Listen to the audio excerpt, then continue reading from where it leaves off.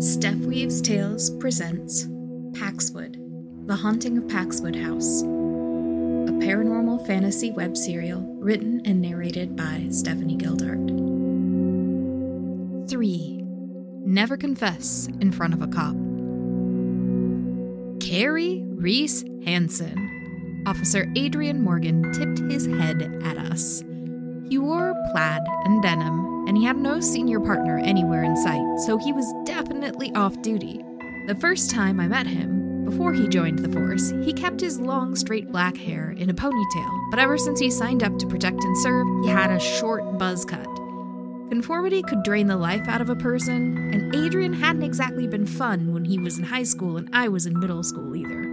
Even with a dozen potential Paxwood police officers who I might encounter while researching local lore and legends, it was always Adrian Morgan getting in my way.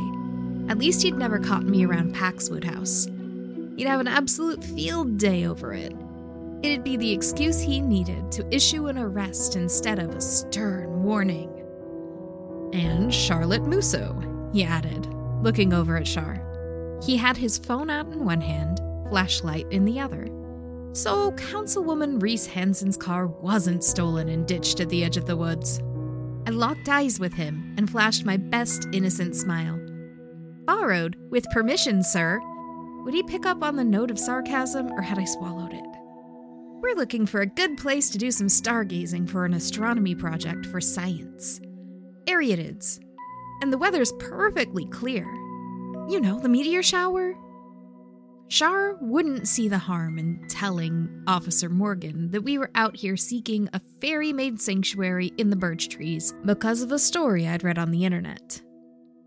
If he called my parents and he said anything other than that we were conducting research for school, I could lose my car keys with summer right around the corner. Had reports of wolves in the area. Officer Morgan looked past us, down the gravel road. Plus, it's a school night. I wanted to point out that Officer Morgan was not in fact my parent or guardian, and there wasn't any sort of curfew for Paxwood High students, but there was no way I'd be able to say that politely, so instead I stuck with 2 crisp words. I know. We heard a wolf howl, Char said. I thought it might be a good idea to go home. You're out here on a silly little ghost hunt, not a school project, aren't you? Officer Morgan flicked his thumb across his phone screen. Looking for ghosts of murdered lumberjacks or something like that? His tone was mocking. I tried to cut it off with quick words. One last attempt. Look, we're not doing anything illegal, and we're not being a danger to ourselves and others. We're about to go home. You don't need to. But the phone rang a death knell to that dream. Then my mother's voice answered. Reese Hansen. Hello, Councilwoman. This is Officer Adrian Morgan with the Paxwood PD. I'm sorry to call at such a late hour, but your daughter and her friend are out on an old logging road at the south end of town. There are reports of wolves in the area, but they're fine. I'll send them home now for their safety. Thank you for calling me. I'm glad they're both safe. Tell Kerry to drop Charlotte off first, then come home. I will, ma'am. Have a good night. I seethed as he hung up the phone. But what could I do? The damage was already done. I guess we'll be on our way, I said, once I worked my clenched jaw loose enough for words. Thanks for protecting us, Char said. Of course, Miss Musso. Officer Morgan nodded once more before he started up the gravel road. There was no way I could stick around now that my mom expected me, so apparently he didn't feel the need to escort us to my car. I still stomped back, seething, putting distance between me and Char. I waited until we'd both fastened our seatbelts before I let out a frustrated groan. Why is he always there? He said there was a report of wolves in the area, Char noted. Okay, but how can an off-duty cop deal with a wolf? That's a job for animal control or a forest ranger. And it's weird that he came at us from the tree line instead of the road, isn't it? Now my mom's going to take the car. No Bellingham trip for Memorial Day weekend. We'll be stuck in town with all the tourists coming in, and we'll have to bike to school.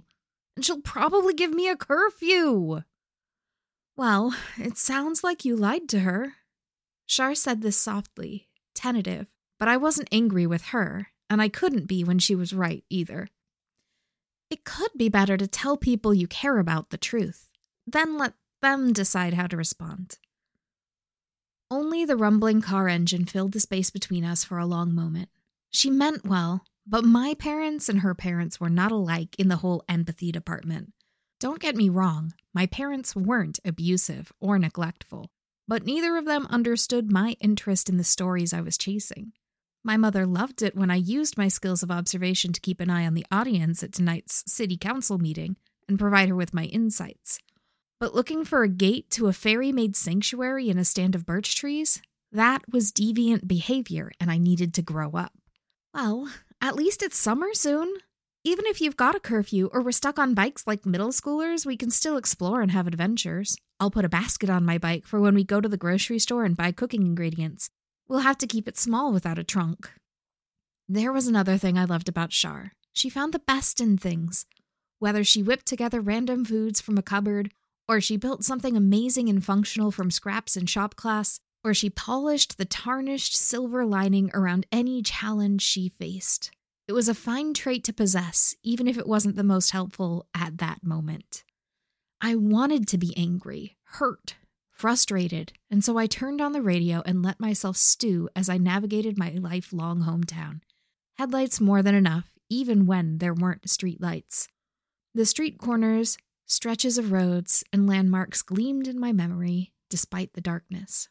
Char tuned in a smooth jazz station that provided soothing, meaningless background noise until we reached her driveway and I put the car in park. I wish tonight had gone differently, I said, breaking the long silence.